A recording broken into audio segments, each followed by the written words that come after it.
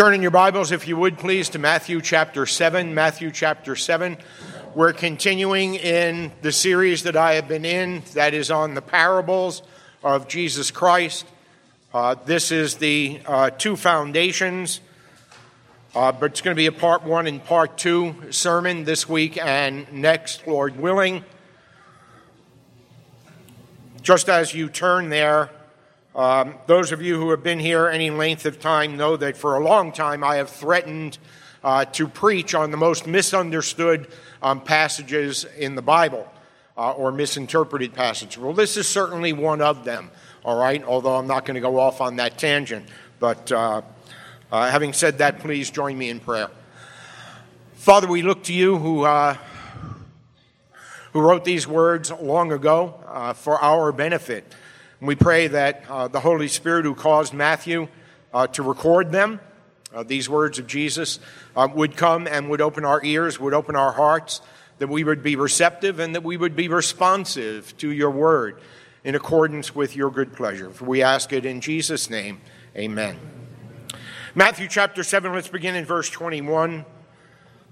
Not everyone who says to me, Lord, Lord, will enter the kingdom of heaven, but the one who does the will of my Father who is in heaven. On that day many will say to me, Lord, Lord, did we not prophesy in your name and cast out demons in your name and do many mighty works in your name? And then I will declare to them, I never knew you. Depart from me, you workers of lawlessness. Therefore everyone who hears these words of mine and does them will be like a wise man who built his house on the rock. And the rain fell and the floods came and the winds blew and beat on that house, but it did not fall because it had been founded on the rock. And everyone who hears these words of mine and does not do them will be like a foolish man who built his house on the sand. And the rain fell and the floods came and the winds blew and beat against that house, and it fell, and great was the fall of it. And when Jesus finished these sayings, the crowds were astonished at his teaching, for he was teaching them as one who had authority and not as their scribes. Just a little bit of an aside there. If you are familiar with scribes or rabbis, even amongst the Jewish population down to this day, they will often say, Rabbi Gamaliel says this, Rabbi Hillel says this, Rabbi so-and-so says this. And that's what Jesus is referring, or that's what Matthew is referring to here, is that Jesus didn't refer to others to substantiate or underscore what he was saying. He spoke as one who had authority. That is, he spoke the word of God. He didn't have to refer to others to substantiate that. Anyway, 4 points to the sermon this morning in this part 1 on the two foundations. First of all, the context.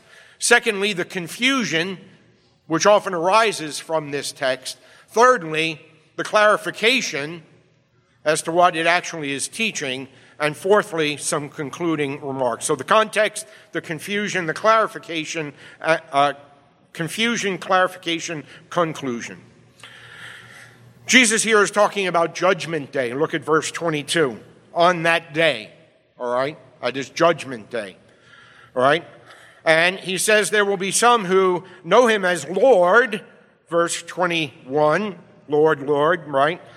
But whom he will not know, and who will go to hell, verse 23. I never knew you, depart from me. Is it possible, I ask you, is it possible he's talking about true Christians? Maybe it means you. If you didn't hear that, somebody said, I hope not. That's exactly why I'm preaching this sermon, all right? The answer to those questions as to whether or not he's talking about a true Christian or whether or not he's talking about any of you is no. Emphatically, no. And I preach today to correct that particular conception. So first of all, the context. Number of points to be made here. Look at the context. We're at chapter 7. If you're a good student of the Bible, you'll know that chapters 5, 6, and 7 are what is familiarly known as the Sermon on the Mount. All right? Jesus is not instructing anymore, as he has been doing from chapter 5, chapter 6, right? Won't rehearse all that's been taught there. He's not teaching more. Rather, he wants to ensure a proper response to everything that he's taught in the sermon up to this point. All right? Secondly, he warns about Judgment Day, as we noted, verse 22, on that day. And he warns against two unacceptable alternatives on Judgment Day. One is a merely verbal profession. Look at verse 21. Not everyone who says to me. On that day, verse 22, many will say to me. All right? There's a verbal profession regarding Jesus Christ. What's unacceptable is it's a merely verbal profession. It's talk, but there's no walk. All right? The other unacceptable alternative, which he warns about here, is a merely intellectual knowledge. And this is maybe more pertinent to those of us in the Reformed segment of the Christian church, who only have a merely intellectual knowledge. And that's verse 24 through verse 27, right? Everyone who hears, right? Verse 26, everyone who hears, right? Have an intellectual knowledge, all right? But it's not put into practice. And the point that Jesus is making is neither of those unacceptable alternatives, a merely verbal profession or a mere intellectual knowledge about Jesus and the faith, are acceptable, right? Because neither can be a substitute for obedience, which is what Jesus is teaching here, all right? They can be a camouflage for disobedience and hence a need for a right foundation. And we're going to talk about that foundation more next week, all right? So the unacceptable alternatives are that a merely verbal profession or a mere intellectual knowledge can be a camouflage for the fact that you are not actually living it, not actually putting it into practice. That's what Jesus is warning about here, okay? All right. Thirdly, though, John Stott provides very helpful aside here. John Stott says, this is not, of course, to teach that the way of salvation or the way to enter the kingdom of heaven, mentioned in verse 21, is by good works of obedience. For the whole New Testament offers salvation only by the sheer grace of God through faith. What Jesus is stressing, however, is that those who truly hear the gospel and profess faith will always obey him, expressing their faith in their works. 1 John, for example, is full of the perils of a merely verbal profession. If we say we have fellowship with him while we walk in darkness, we lie. He who says, I know him, but disobeys his commandments is a liar. The letter of James, on the other hand, is full of the perils of an merely intellectual knowledge. An arid orthodoxy cannot save, he writes, but only a faith which issues in good works. We have to be doers of the word, not hearers only, all right? So I want to be clear here, all right? I want to get our gospel grammar straight, okay? Is that we are saved by faith alone, in Christ alone, by grace alone, in his finished work, not by our obedience. All right? So we do not obey in order to be accepted by God. But because we have been accepted by grace, we obey out of thankful, loving gratitude to God for saving us. All right? So let's just be clear right at the outset on our gospel grammar. But fourthly, I want you to note the connections in the context. Look at the text. Verse 15 through verse 20 is talking about whom? False prophets, all right? False prophets. Verse 21 is still talking about false prophets. How do I know that? Look at verse 22. On that day, many will say to me, Lord, did we not prophesy in your name?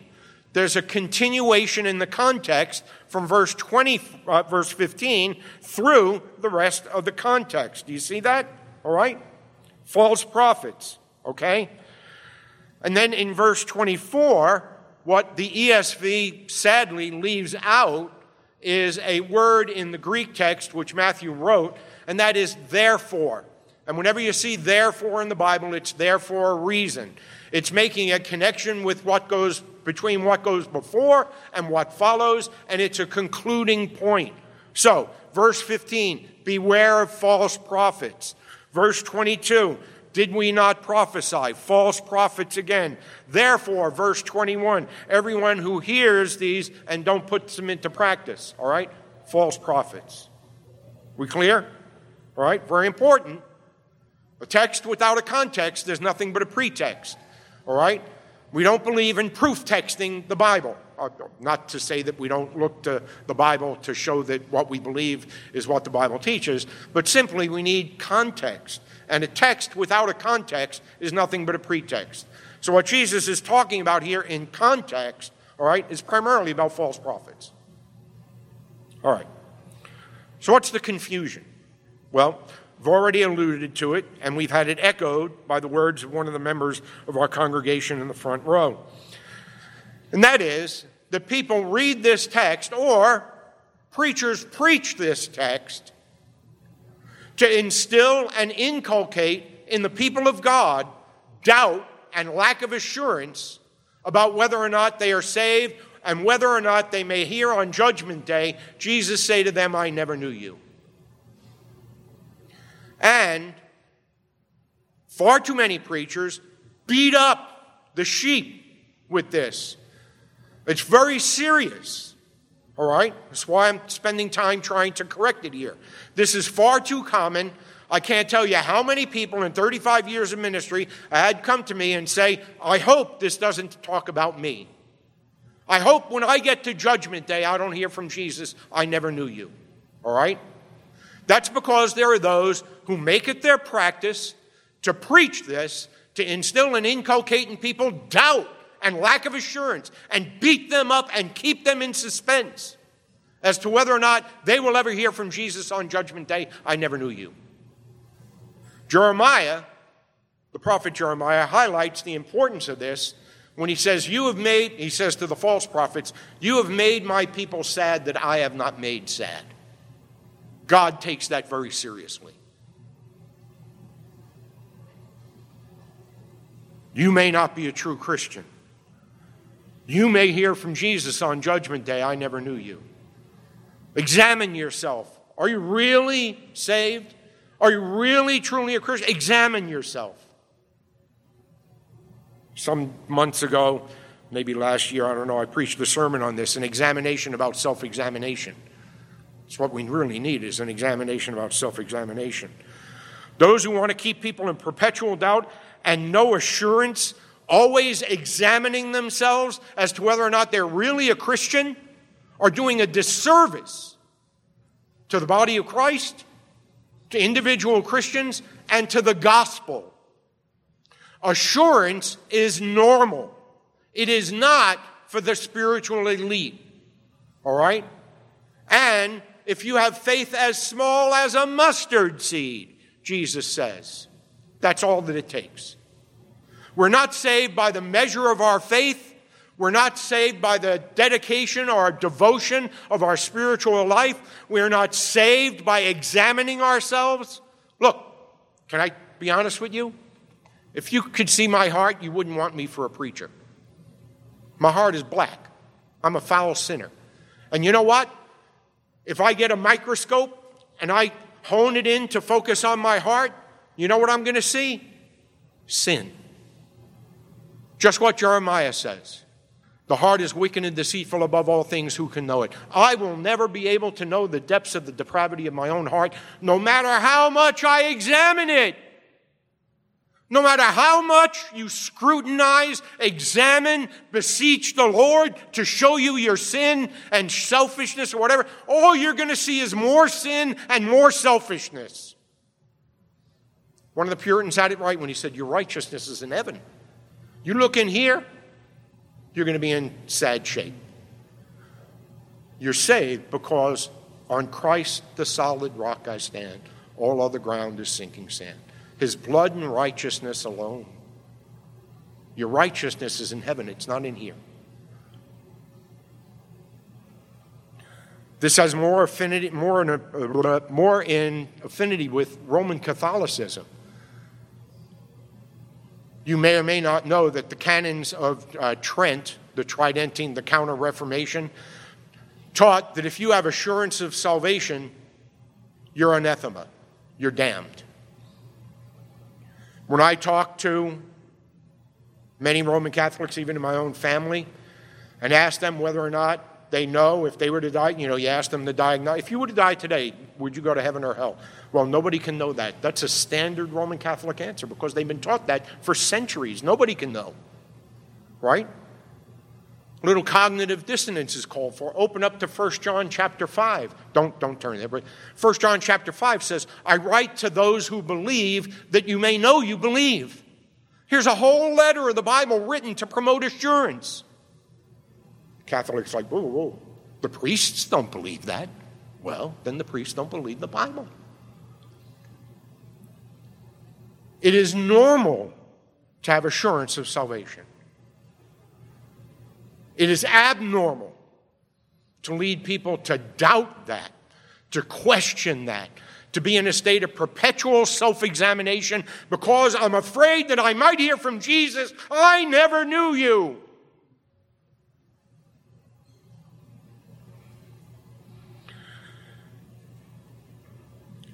Pastor Sam, we had lunch last week. He went to a church in New Jersey. I won't mention the name. He said to the congregation, large congregation, hundreds of people, probably 400 or 500 people. I spoke at a conference there years ago. He said, let us confess our common confession of faith as expressed in the words of the Apostles' Creed. Let each one say, I believe, right? And you know it, I believe in God. Nobody said it because they don't believe. They believe. They don't confess the Apostles' Creed. A whole church taught to question whether or not they really believe.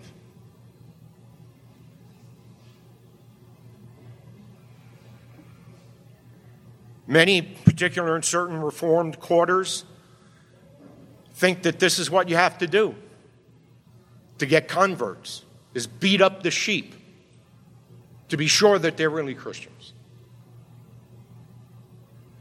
There are certain preachers. Again, I'm not going to name names. You want to know, talk to me later, all right? Who are known for this. They have a reputation for it. Every Sunday when you go to church, morning and evening, though you're a faithful church attender, beaten up. Will you hear, I never knew you? Are you really saved?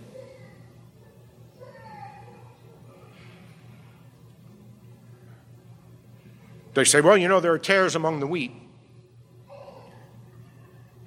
I want to have you look at Matthew chapter 13.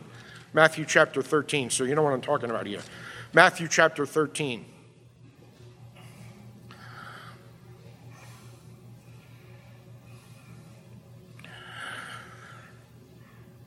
Parable of the weeds, right? Tares amongst the wheat, right? Look at verse 38.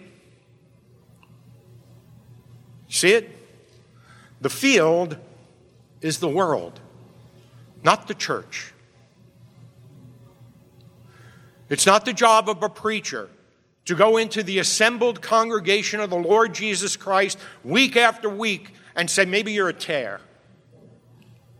The field's the world. And can I highlight one other thing for you? It's a wheat field. It's not a tare field. It's a wheat field. Are there tares amongst the wheat in the world? Yeah, sure. But it's a wheat field, not a tare field. Listen, if you listen to these preachers, if you hear these preachers, if you attend these churches, I am telling you, as your pastor who loves you, do not listen to these people.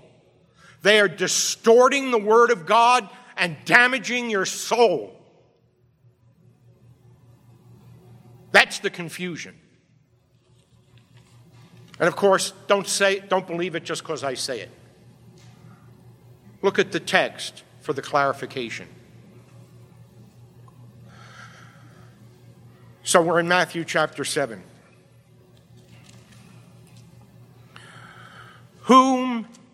who is being spoken to here? Is it the run-of-the-mill person in the pew? Is it each and every Christian? It absolutely is not. And don't believe that because I say it. Look at the text. Verse 15, beware of false prophets. Verse 22, on that day many will say to me, Lord, Lord, did we not prophesy? What characterizes the false prophets? Look back at verse 15, right?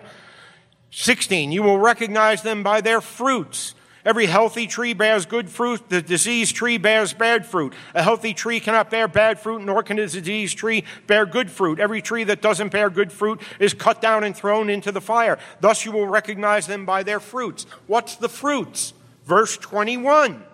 Not everybody who says, Lord, Lord, not everybody who prophesies. Finish verse 21. The one who does the will of my Father who is in heaven. Do you see that? Oh. Aha. There are actually those who do the will of the Father who is in heaven. So what characterizes false prophets? They don't bear good fruit. What's the bad fruit? They don't do the will of my Father in heaven. Lest you still are not convinced, look down at verse 23. Who is it that hears from the Lord Jesus on Judgment Day, depart from me, I never knew you? Look at the text, don't look at me. You workers of lawlessness. You who practice lawlessness. 1 John chapter 3 verse 4, sin is lawlessness. What characterizes the false prophets?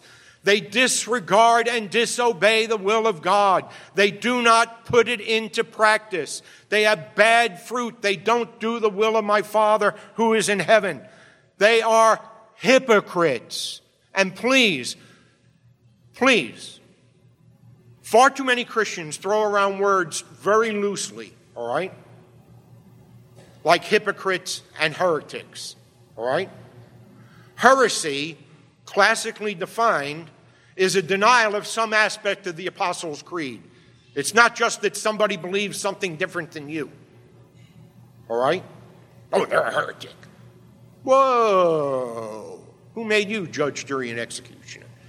Heresy is declared by the church, not by you, because you don't like or don't share a belief with somebody else. And hypocrites, right? You ever been called a hypocrite? I've been called a hypocrite, right? Plenty of times. When I fall, when I fail, people know I'm a Christian, they say, oh, you hypocrite. That's not a hypocrite, right?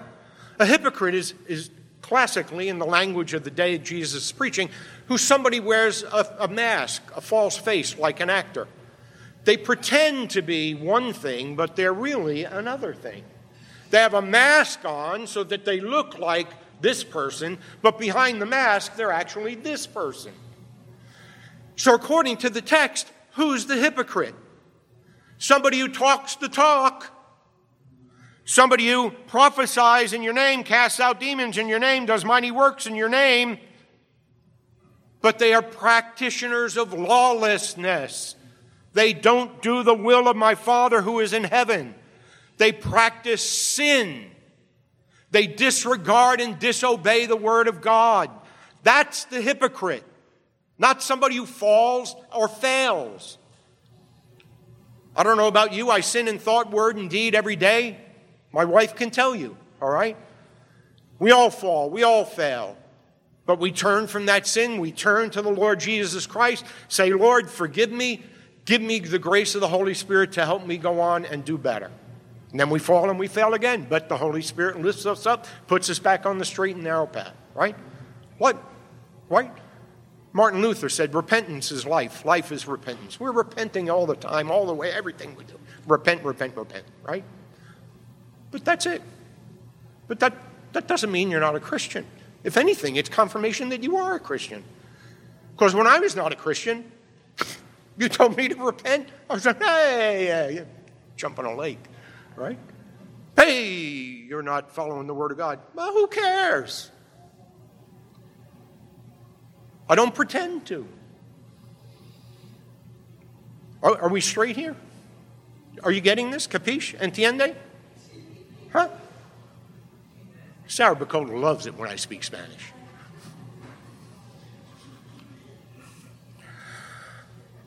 Really? All right? Really? That's the hypocrite. That's who's being addressed here. It's not the person in the pew. It's not the run-of-the-mill believer. It's not each and every Christian who has to worry about hearing from Jesus. Will I hear him say, I never knew you? It's the doers of lawlessness. So what about assurance? Do you realize that this text, which has been distorted and used as a club to beat up the sheep over and over again, actually teaches assurance? Look at the text. Verse 21. Not everyone who says to me, Lord, Lord, will enter the kingdom of heaven. Okay, a merely verbal profession is not going to cut it. But finish the verse. But the adversative, the contrast, who will enter the kingdom of heaven? The one who does the will of my Father who is in heaven.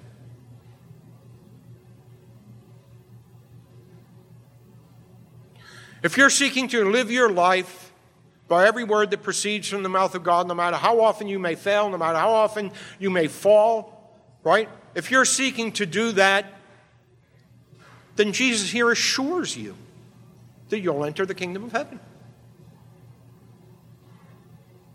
Far from instilling doubt, far from creating questions, far from promoting lack of assurance, Jesus says, no, you can actually know. Look down at verse 24. Therefore, remember, it's not there in the ESV. Verse 24 begins with therefore, O-U-N, transliterated from the Greek.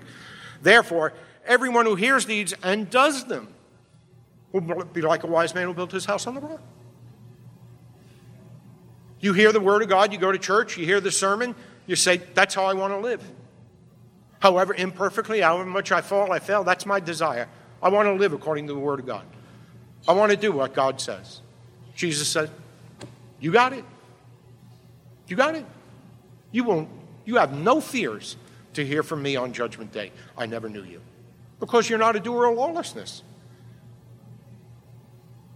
You're not somebody who disregards and disobeys the word of God. Do you see this?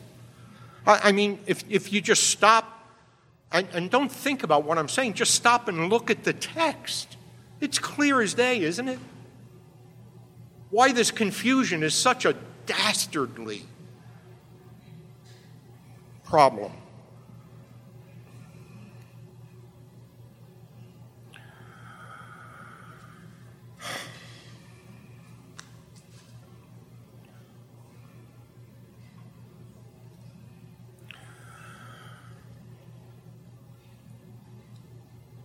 This is why we need to be Bereans, right? Searching the scriptures to see whether or not these things are so. My 20 years in ministry at Messiah's Reformed Fellowship, and before that in Michigan, it's always been my desire, my intention, and my promotion that you don't believe things because I say it. I can be mistaken as much as anybody. I'm not infallible. I'm not inerrant. But to get people to see this is what the text says. Look at the text. What does the Bible actually say?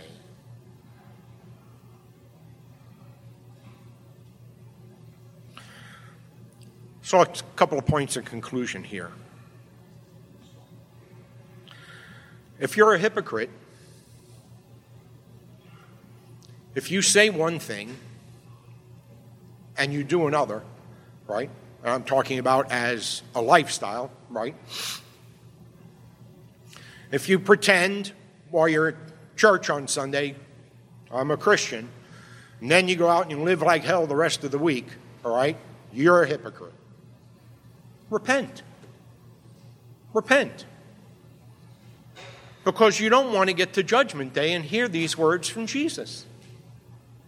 Today is the day of salvation. Today, if you hear his voice, turn from that sin and bring your life to be consistent with your lips. So if you're a hypocrite, there's still hope for you. This is a gospel message preached to you. The good news is if you turn from sin and trust in Jesus Christ alone, he'll forgive your hypocrisy. And he'll grant you eternal life. And he will really embrace you, love you, assure you, nourish you, and encourage you on in your Christian walk. So if you're a hypocrite, repent. If you're doubting, still, if you lack assurance, and as I mentioned in the 10:30 service, assurance is one of the perennial pastoral problems that any minister has to deal with. People lack assurance, all right? People are not sure, all right?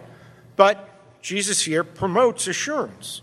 The one who does the will of my Father who is in heaven. The one who's not, someone who practices lawlessness. The one who does not disregard and disobey my word, all right?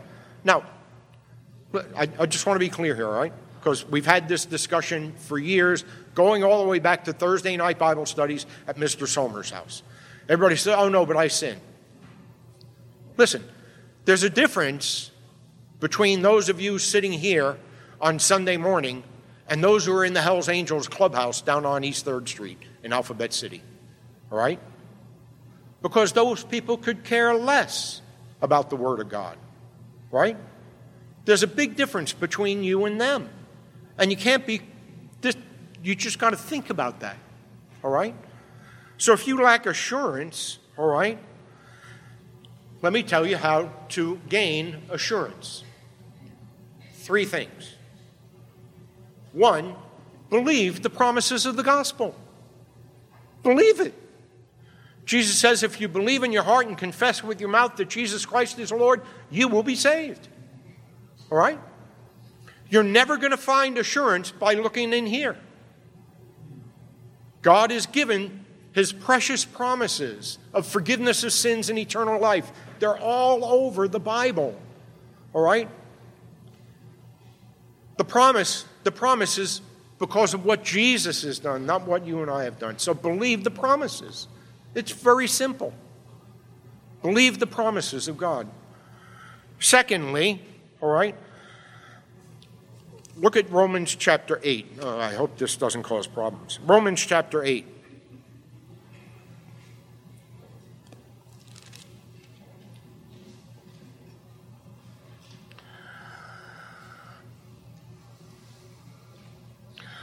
Verse 15. For you did not receive the spirit of slavery to fall back into fear. Do you hear what Paul's saying here? This is not how he wants Christians to live.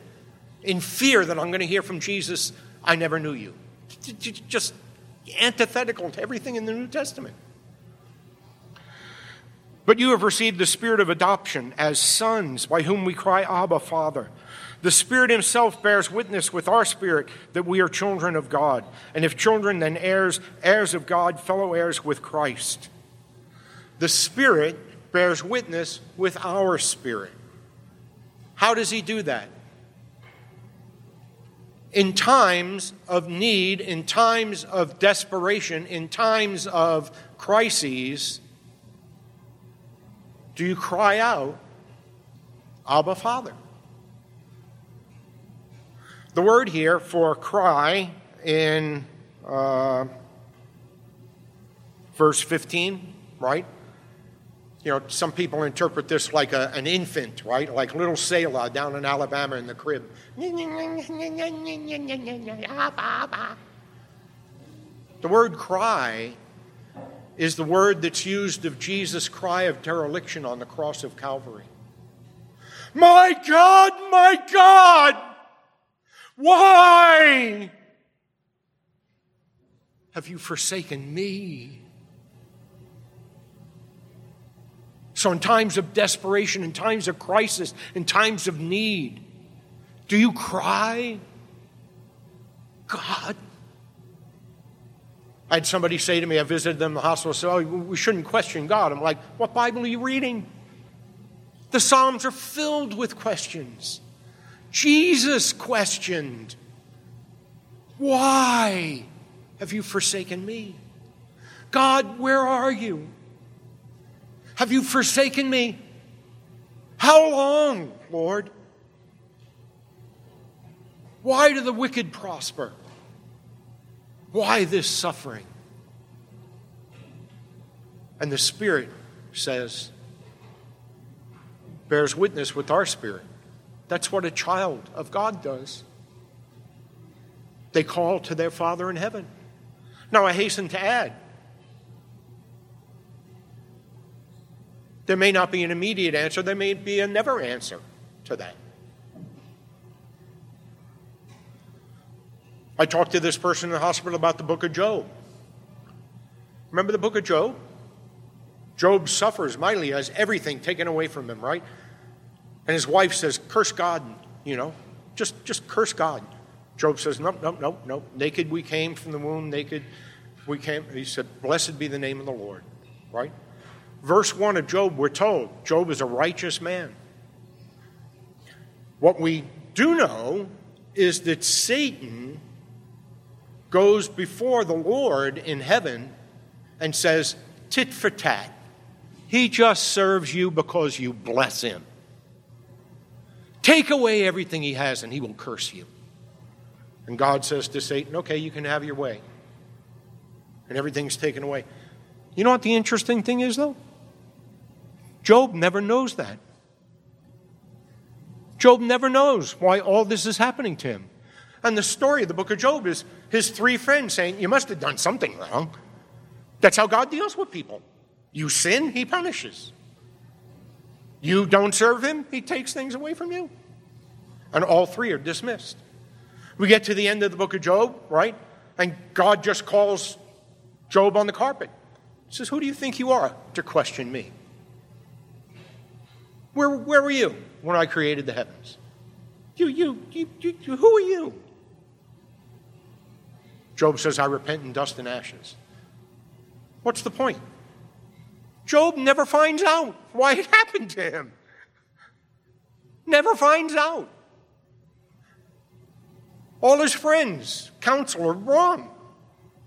And yet Job says, I repent in dust and ashes. I come back, I serve the Lord, God blesses him. Right? What's the book of Job about? The book of Job is not about Job. The book of Job is about God. Is God worthy to be served only when he answers your questions? Is God worthy to be served only when he blesses you? Is God worthy to be worshiped only when everything is going good in your life? Or is God worthy of worship even if he takes everything away and never tells you why? It's a book about God.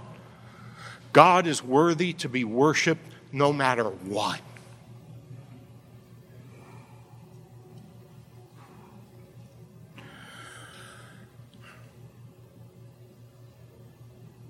I got to rewind. How did I get there? We're on assurance. Believe the promises. The Holy Spirit witnesses with our spirit when we cry out to God, even when we don't get an answer, right? And, are you in Romans 8? Look. If by the Spirit, verse 13, if by the Spirit you put to death the deeds of the body, you will live. If you live according to the flesh, you'll die. We're right back in Matthew 7, right? If you're doing the will of God. If you're putting into practice what God says, however imperfectly, however much you might fall or fail, if that's what characterizes your life. You're not disregarding and disobeying God. You're not a hell's angel down on East 3rd Street saying, hey, eat, drink, and be merry, for tomorrow we die. Who cares what God says? No. See the difference? All right? And that's where assurance comes from. Those three things. God's not a liar. If he promises you salvation for repenting and believing, he'll give you salvation. You do not have to fear. You'll hear from him, I never knew you. And of course, last, if you're not a Christian, but before I move on, rewind. If you're not living according to the will of God, if you're not putting into practice what God says, if you are living in disobedience, if you are living in sin, then you shouldn't have assurance. So if you don't have assurance, it may be simply because you're living in sin. You're living in disobedience to what God requires of his children. Then you shouldn't have assurance. I wanted to cover that base, all right? But let's go forward. If you're not a Christian, all right? If you're not a Christian, Jesus issues warnings here, to be sure, against a mere verbal profession, against mere intellectual knowledge. But Jesus, over and over and over again, as we go through the gospel account, says, "Come unto me, all you who labor and are heavy laden, and I will give you rest." Come to me. Jesus came to bring salvation. Jesus came to demonstrate the love of God for sinners by going to the cross of Calvary in the place and bear the punishment that you and I deserve, and to give you the righteousness of his obedience, which we don't have because we're disobedient. That's why Jesus came. Jesus came to bring salvation. When he comes again, it will be to judge. But today's the day of salvation. Come to me, all you who labor and are heavy laden. I will give you rest. Believe me. Look to me. Trust me. You will find peace for your soul if you will just turn from your sin and turn to me in simple faith. Do that today. And then you have never to fear hearing these words of the Lord Jesus Christ. Let's pray. Lord God and Heavenly Father, we thank you for your word, that when we take time to stop and look at it, it's very clear. I pray now that your Holy Spirit would make it clear to our hearts and our minds, and would work in us, each one in my hearing, that you would work in us that which is pleasing to you. We thank you for Jesus. We thank you that he speaks so frankly and so honestly, so clearly to us.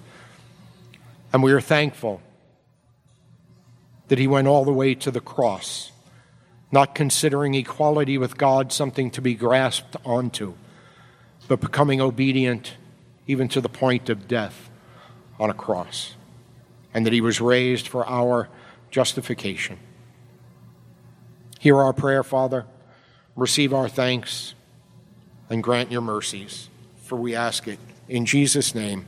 Amen and amen.